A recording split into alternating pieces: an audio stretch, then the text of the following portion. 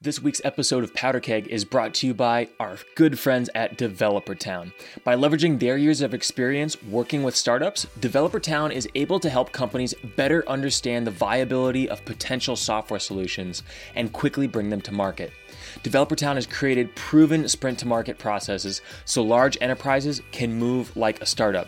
You can find out more at developertown.com/powderkeg. Again, that's developertown.com/powderkeg. Developer Town. Start something. In all these roles, what you're signing up to do first and foremost is to be a change agent. And you are signing up to come in and really understand and listen, like what is it that the business is really trying to do, and apply some of the tactics on how you go do it. That's Tim Kopp, who's an investor at Hyde Park Venture Partners and is one of my greatest mentors of all time. He was actually my lifeline when I was first stepping into my role as a marketing lead many years ago. And at the time, he was the CMO of ExactTarget, that's Chief Marketing Officer. And ExactTarget, or ET, was a marketing tech company based in Indianapolis, Indiana, that grew from a startup to IPO to the eventual sale to Salesforce for $2.5 billion. Now, prior to that, Tim had some really cool experiences leading marketing at WebTrends and actually got his start in marketing working for consumer brands like Procter & Gamble and Coca-Cola. So Tim has a really unique perspective and also had some challenges going from B2C, that's business to consumer, to B2B, that's business to business. But he also transitioned from this non-tech industry into the SaaS, or software as a service industry. And we talk a lot about that as well. We talk about building brand and building a culture that lasts. We also dive into how to learn as you go and create your own playbook, which Tim is just a master at. There's so much goodness in this conversation that I think we should just jump right in. So let's set this thing off. Hey, Tim, thanks so much for doing this, man. I am really excited to talk to you. You and I go back many, many years, and I have just so many questions for you. But first, just wanted to say thanks so much for being here. Oh, yeah. Thanks for having me. Excited to do it. Of course. Your thought leadership in the marketing space, particularly in SaaS and technology, is unparalleled. And I think of you as one of my top mentors in my entire career. When I started my career as a director of marketing at Slingshot back in the day, you were my lifeline, man. Like, I probably had so many. I remember that. We had fun. We had a blast. I probably had more stupid questions than I could possibly count, but I appreciate your patience, and I hope we can capture some of that in this interview here today. Yeah, sure. That'd be great. It'd be fun. And look, you taught me a lot as well. Well, I appreciate that. Maybe sure. What not to do. Don't do what this young sparky kid is doing, and be a bull in a china shop. I really love the story of what you were doing when we first met back when you were the CMO of ExactTarget. But before we dive into that story, I wanted to get a little bit more perspective on your earlier days and your experience working at some of the world's biggest brands like Procter & Gamble and Coca-Cola. Can you tell me, Tim, what drew you to that first role in marketing at Procter & Gamble? And was that your first role in marketing? Yeah, it was. So I started off early in my career, bounced around doing a couple different things, mostly like in banking. My undergrad was finance and accounting, believe it or not, and went back to school when this whole era of the cloud started to come about. Realized I didn't really have the tech chops that I needed, so I got my MBA in information technology, and then coming out of my MBA, I was recruited to P&G. They dropped me in this role kind of to help the IT organization engage with the business and drive transformation. And the first role they put me in was as a Lotus Notes developer. And I can probably say I was the worst Lotus Notes developer of all time. If there was somebody worse than me, I'd like to meet them.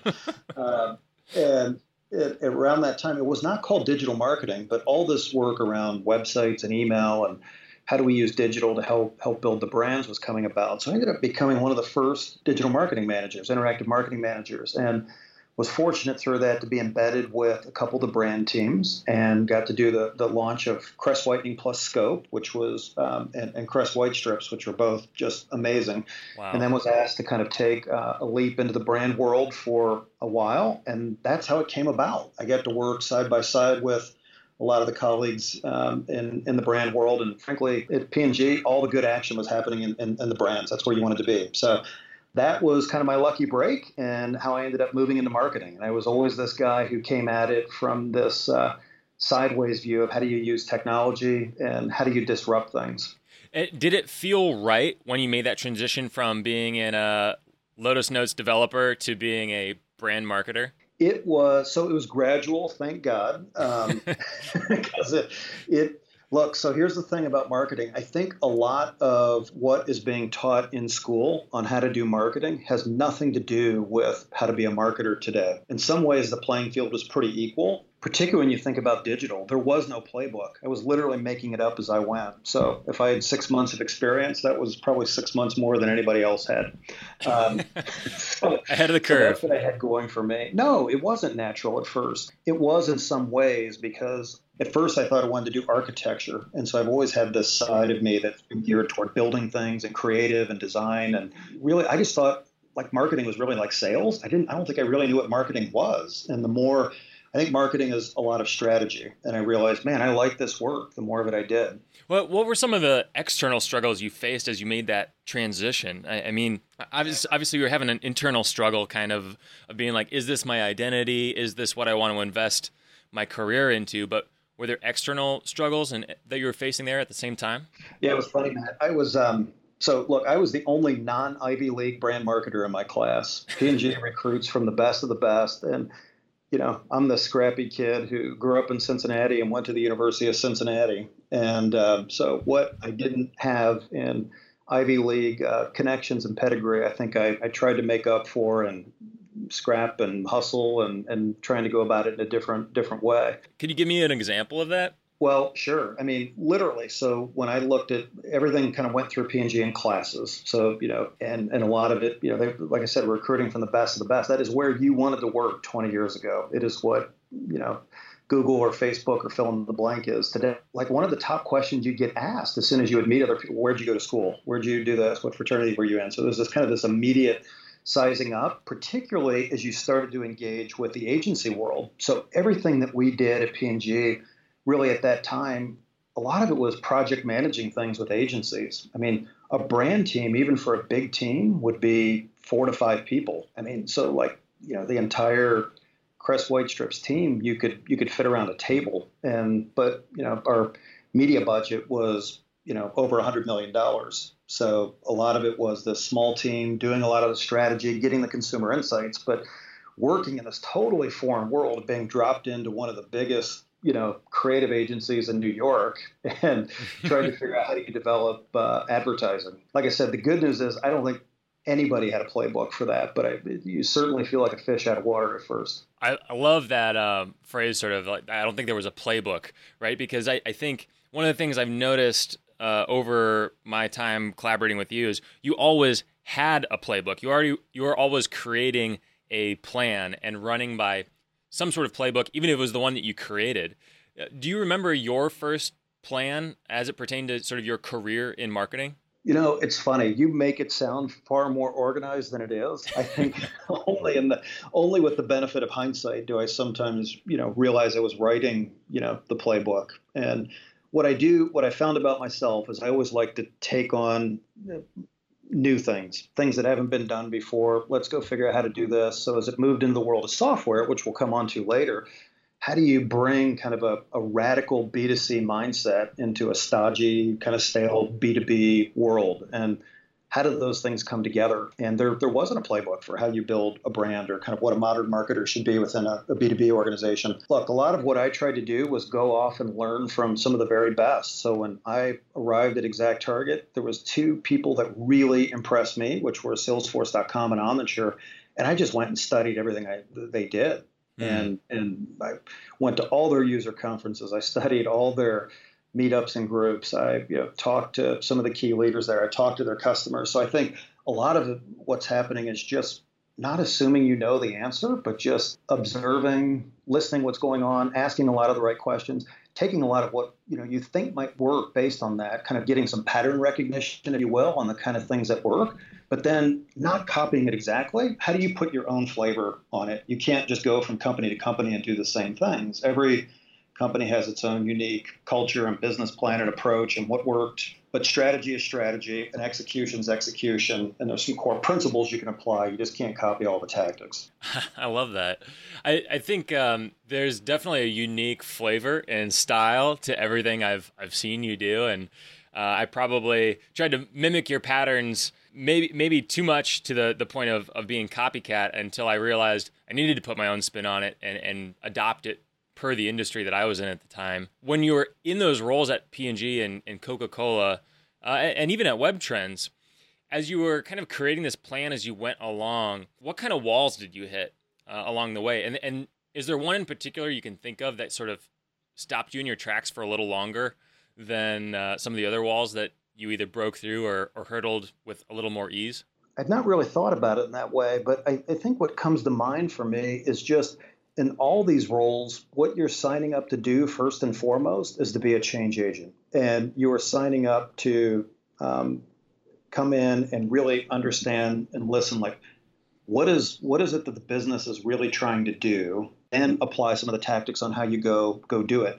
And the problem is in doing that is you are always trying to drive change. And the bigger the company is, the more difficult it can be. So there's a lot of incumbency and bureaucracy, and that's not the way that we used to do it. And that's ultimately what led me away from some of the larger companies, to be honest, into things that are more fast moving and more nimble. So one of my favorite stories, Matt, is if you remember back when Coke did the whole Diet Coke Mentos debacle from what's been maybe 10 years ago now. Yeah. So it was amazing. I mean, here, for those who aren't aware, there was this period with Coke bottles and you drop Mentos in them and it would cause basically an explosion. So that's either an opportunity or it's a crisis, and it depends on how you looked at it. And I think Coke at the time viewed it as a crisis. The guys who were off doing this were called Eepy Bird, and they ended up creating these huge fountains like the Bellagio fountains and all these crazy things they ended up doing by dropping Mentos in Coke and creating extraordinary experiments.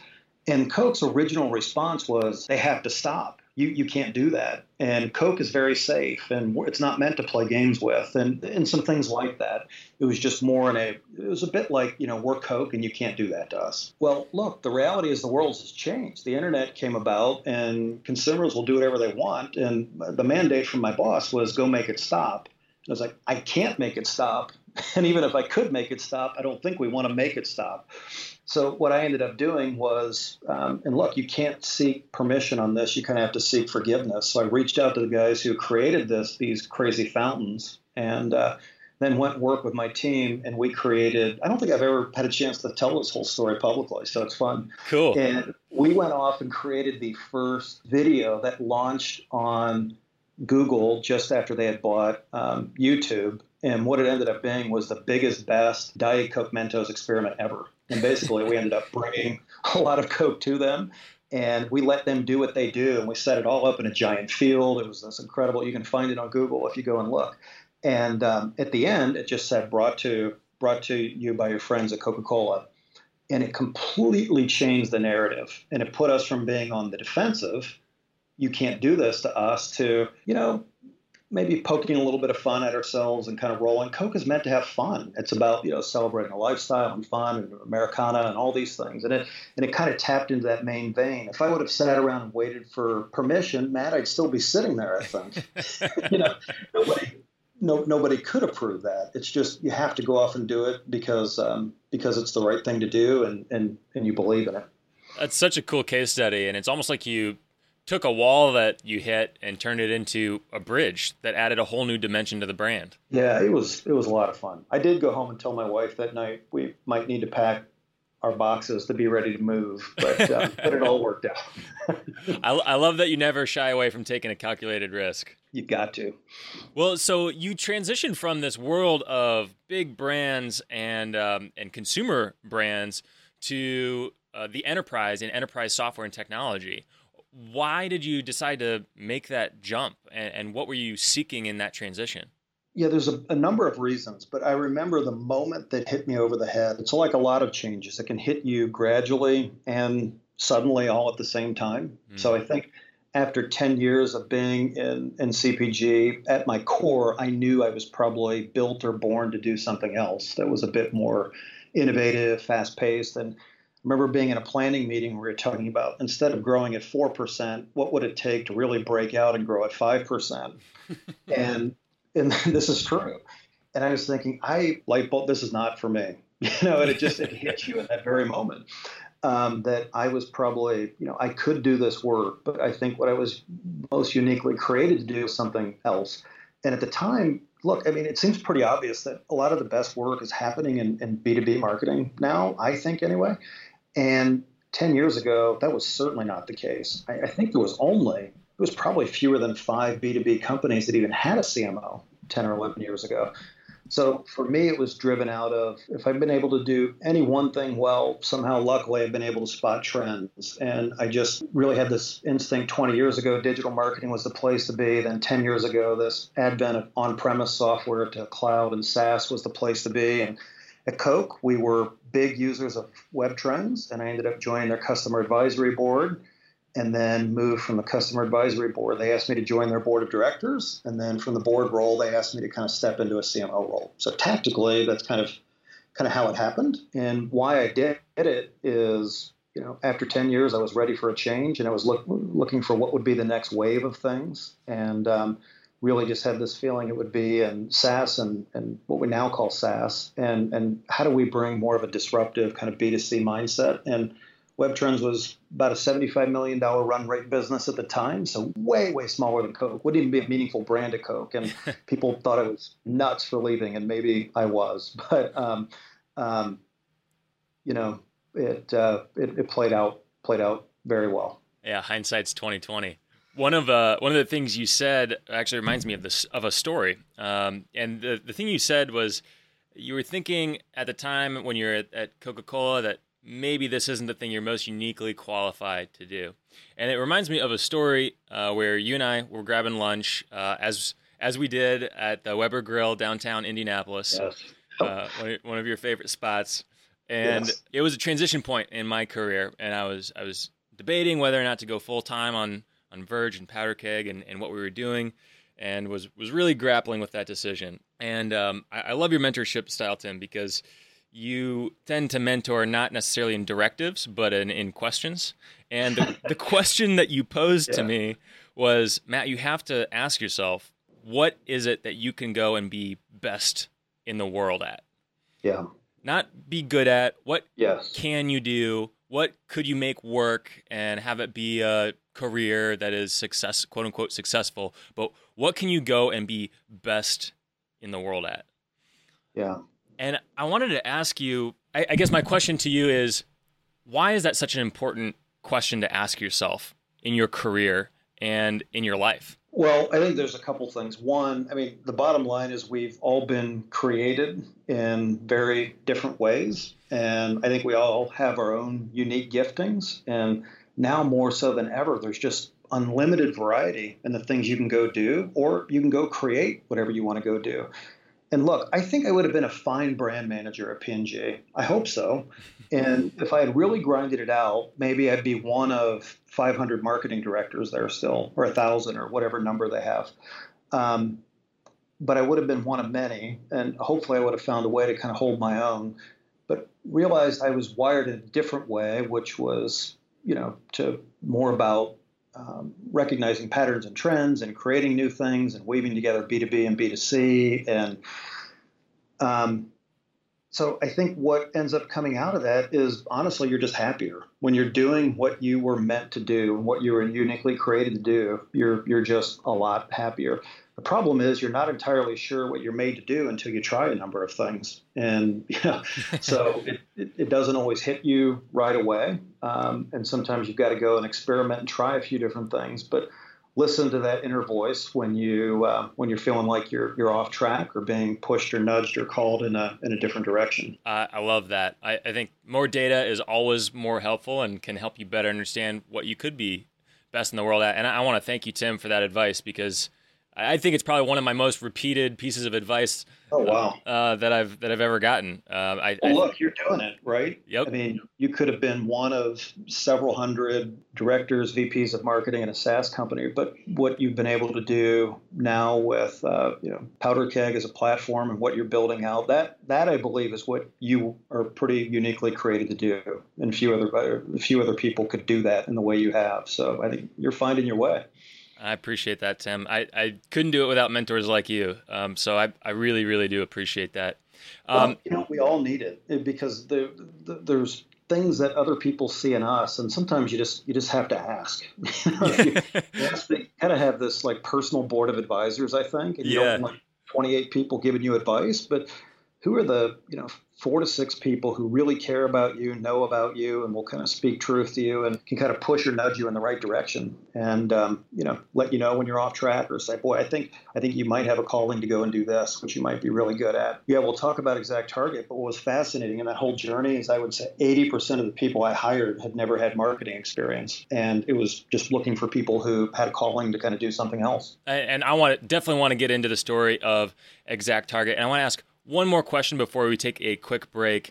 And that question is, for your personal board of advisors, Tim, who is that first person in the SaaS world, in the technology world, when you made that transition to WebTrends, that was one of your first sort of personal board of advisors in that new role? The problem with some of the career path I've chosen, Matt, is I've not had those people in the way I would want or hope, because when I chose to do that, if I wanted to ask people, should I go be a B2B CMO? They were like, well, what is that? I don't know what a CMO, it was such a novel sort of idea they didn't know. But what I did, so I didn't have anybody within SaaS, but I was very honest with my leaders at Coke, and they knew what things I was built to do. I was very honest with them. So a lot of it was just going back, and you almost have to look backwards, I think, for mentors and find people that you've worked side by side with and earn their trust and respect, and they'll be very honest with you and vice versa. So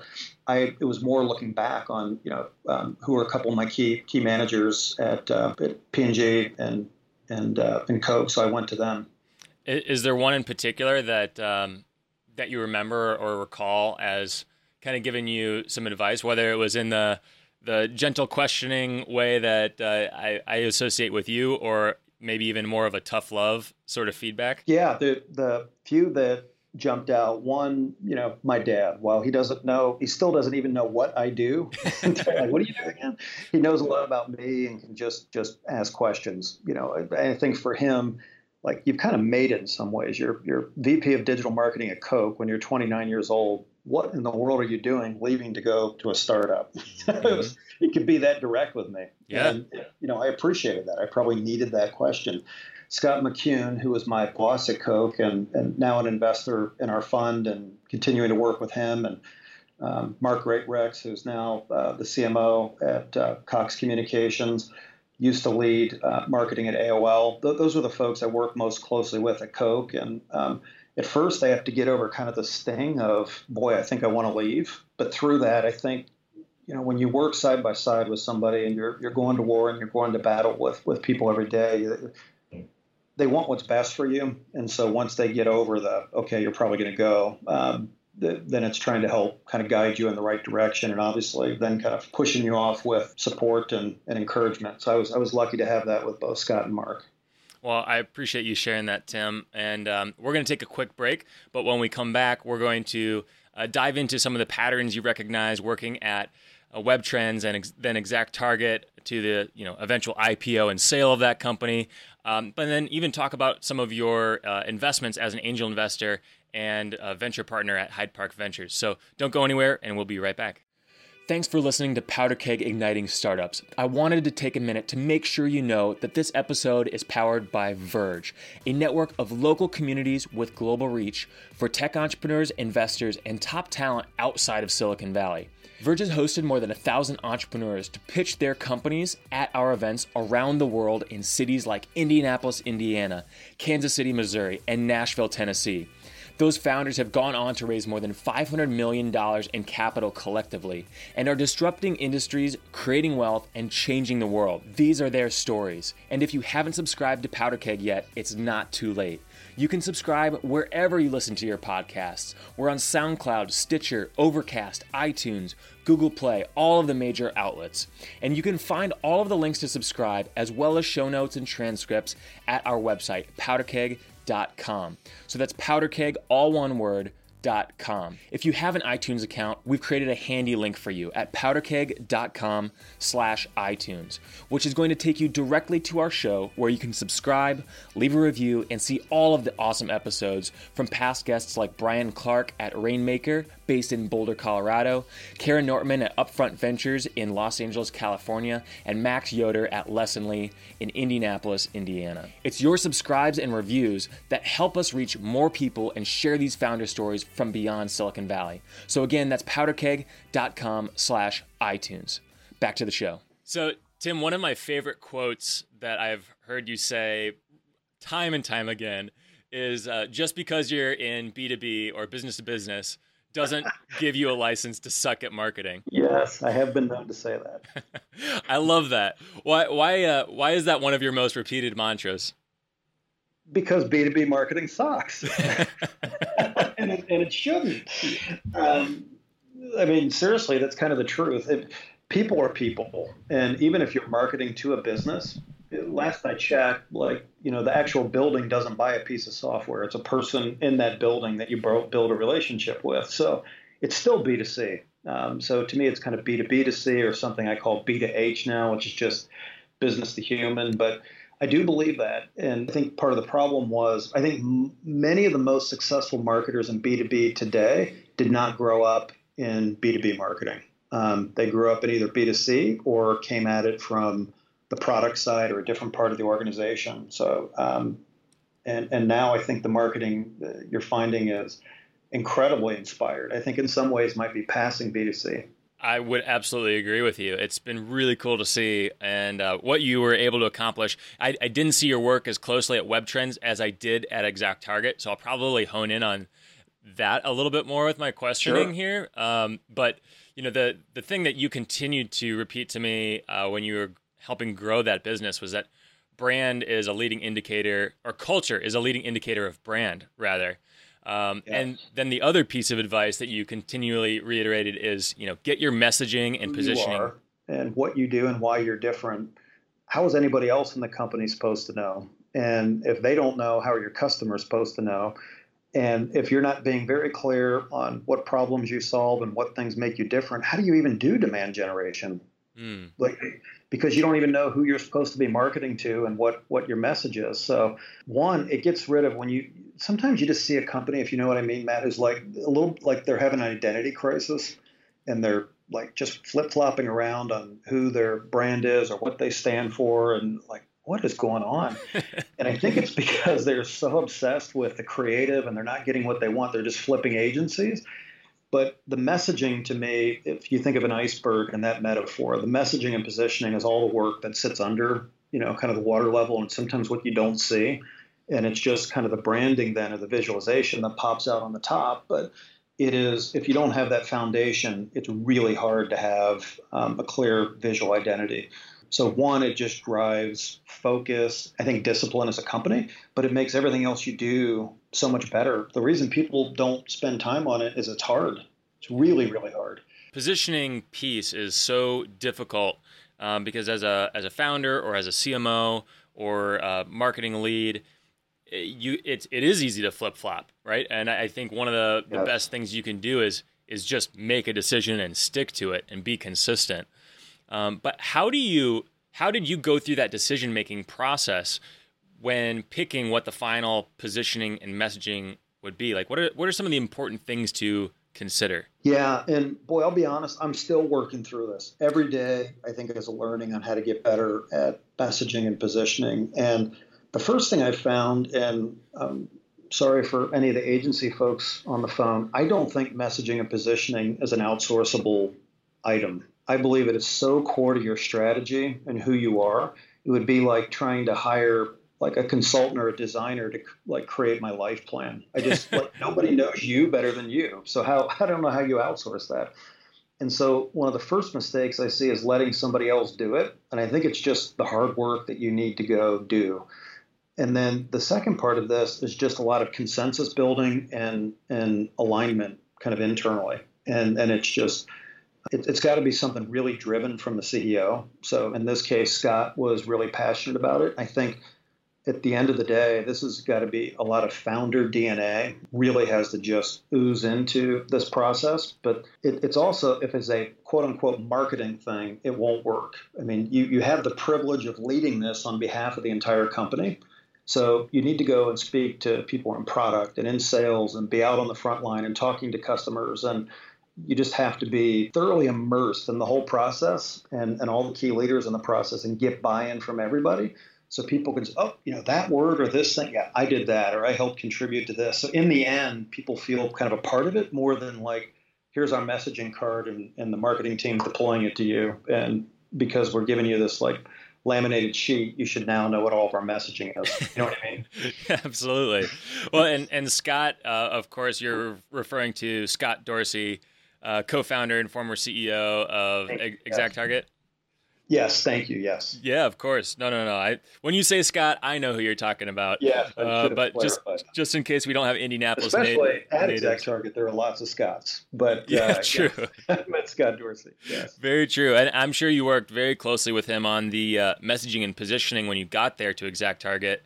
It must have been an awesome experience working that closely with Scott. Can you maybe share some of the experiences there when you were first diving in and rolling up your sleeves at ExactTarget? Yeah, so the first thing is a lot of people realize what ExactTarget was at the end, but may not have realized the journey of kind of where it came from. I mean, when I arrived, I think there was 7 or 8 people on the marketing team. It was a tremendous selling organization. So honestly, if you think about sales and marketing as interconnected gears, the sales gear had just ripped the teeth off the marketing gear. I mean, it was just...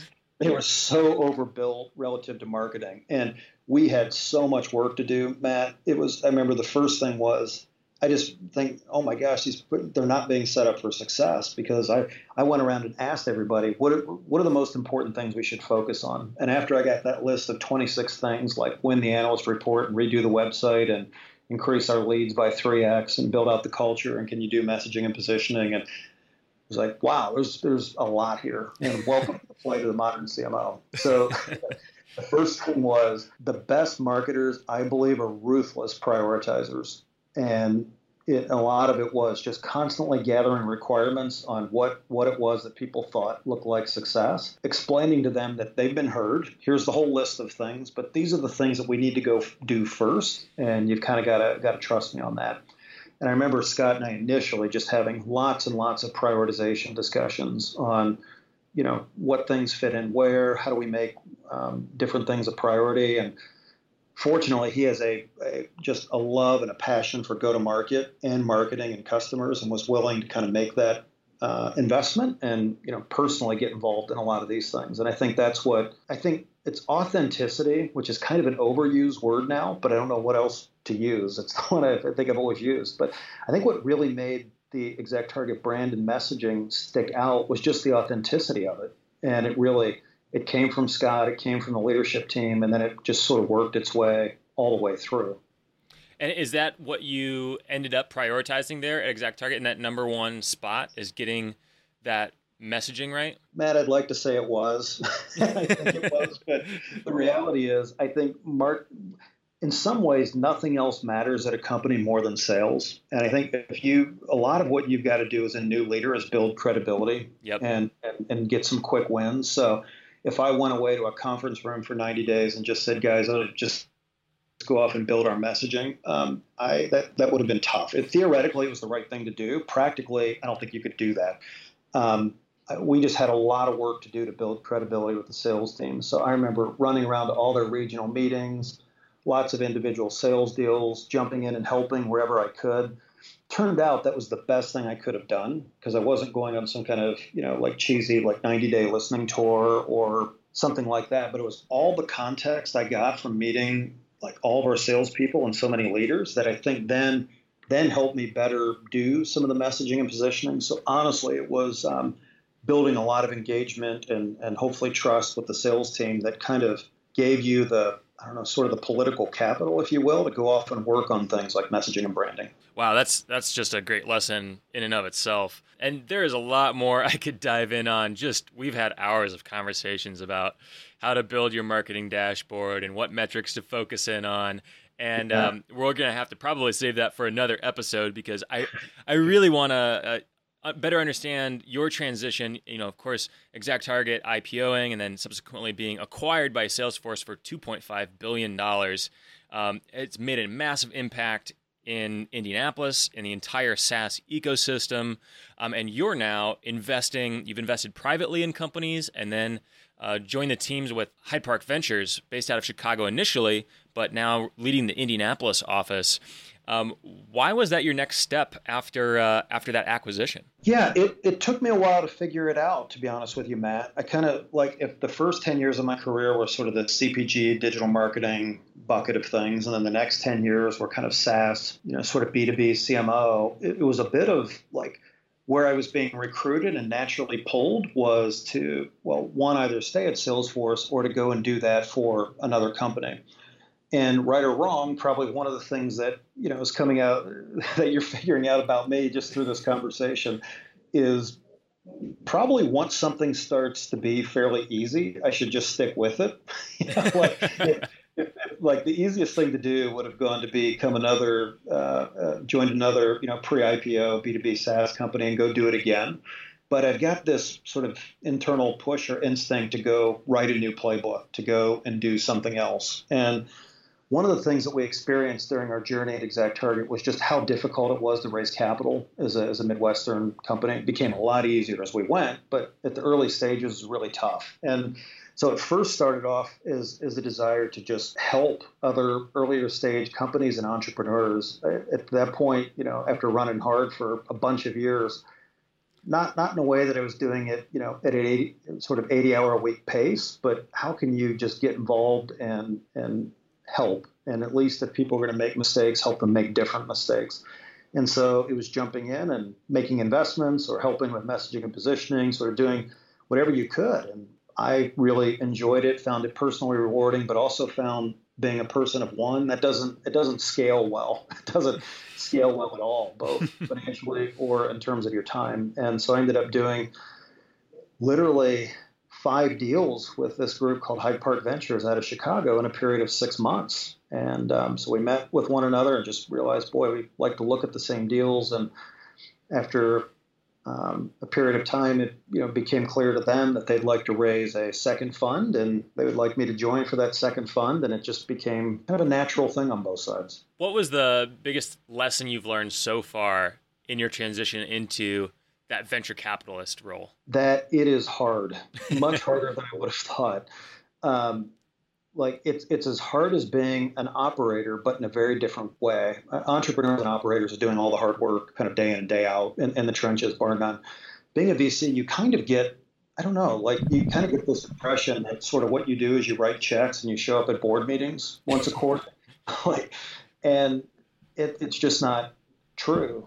There's just a lot of work that goes into doing that work really well. So I think that was the first thing, just how tough it was. The second thing, if I had to sort of confess things that I struggled with, it was, look, I don't run these companies anymore. I'm not the operator. So it's my job to kind of point out things that I'm seeing or potential issues, but realize at the end of the day, you're handing this off to somebody else to go solve it. That's just different. You're not being helpful as an investor if you're jumping in and overriding the management team. So your guide is to starts the transition a bit more in like being a coach instead of a player. Are there any books that you've read that have been particularly helpful in that coach role? And they don't necessarily even have to be venture capital related books. Maybe more of some of the leadership books that you've read along the way. Well, there's just some great ones. Just things like Good to Great to me that are kind of timeless. And to me, what you do find is they talk about this elusive thing in venture called pattern recognition. And I thought that was a silly concept, but gosh, I get it now.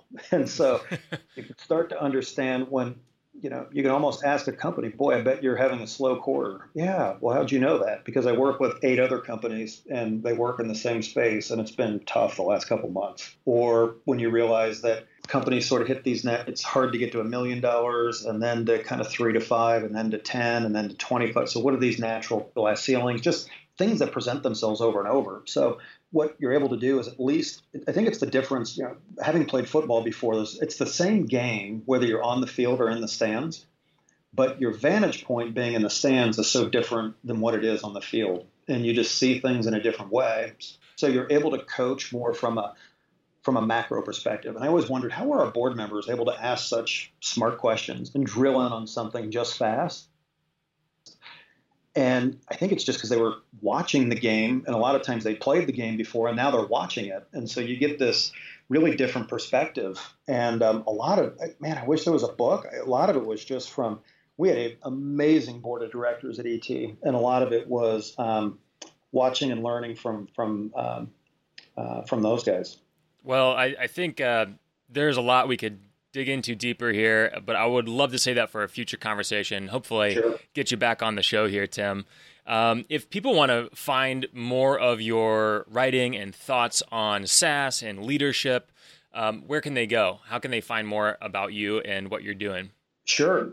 So I never thought I would become a writer or have my own website. But what I found is there's not a playbook for a lot of these things. There's that playbook word again.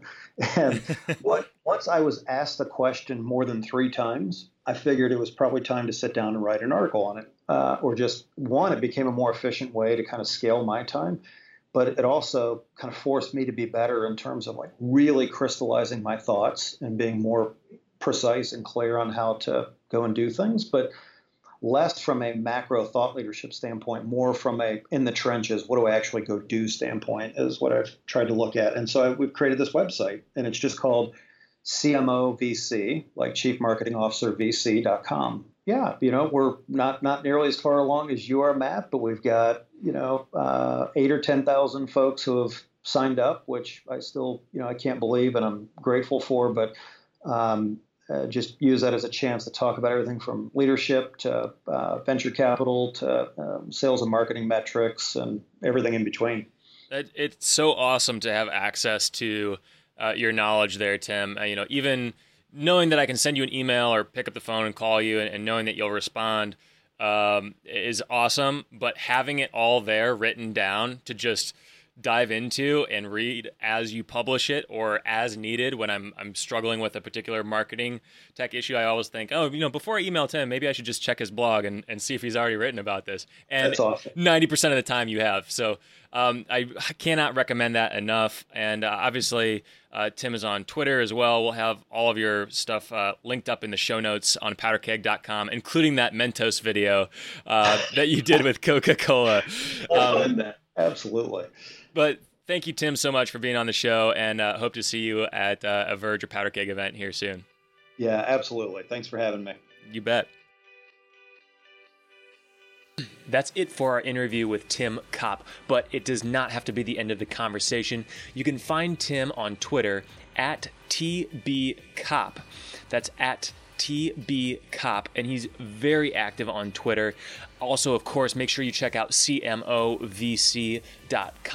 That's CMO like Chief Marketing Officer, VC like Venture Capitalist.com. He has so many good insights and lessons learned there that he's captured in really easy to read, fun to read blog posts. So make sure you check that out. And if you liked this interview, you might enjoy episode 12, which was with Rodney Williams, who also made the transition from corporate to startup. He was actually a Procter & Gamble employee as well and made that transition, that leap into the technology world, into the startup world from his corporate background. That's episode 12, again, with Rodney Williams, who's the founder of Listener. You might also really enjoy episode 30. That is Powder Keg episode 30 with Dave Knox, who's the co-founder of Brandery Accelerator Program in Cincinnati, who Tim actually worked with there at the Brandery. Dave also worked at Procter & Gamble before diving into the startup world. I don't know, there must be some kind of trend here where Procter & Gamble is just churning out the next generation of startup entrepreneurs.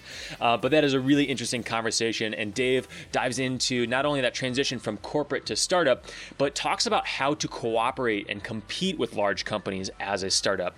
Really interesting conversation there, so make sure you check out episode 30 with Dave Knox.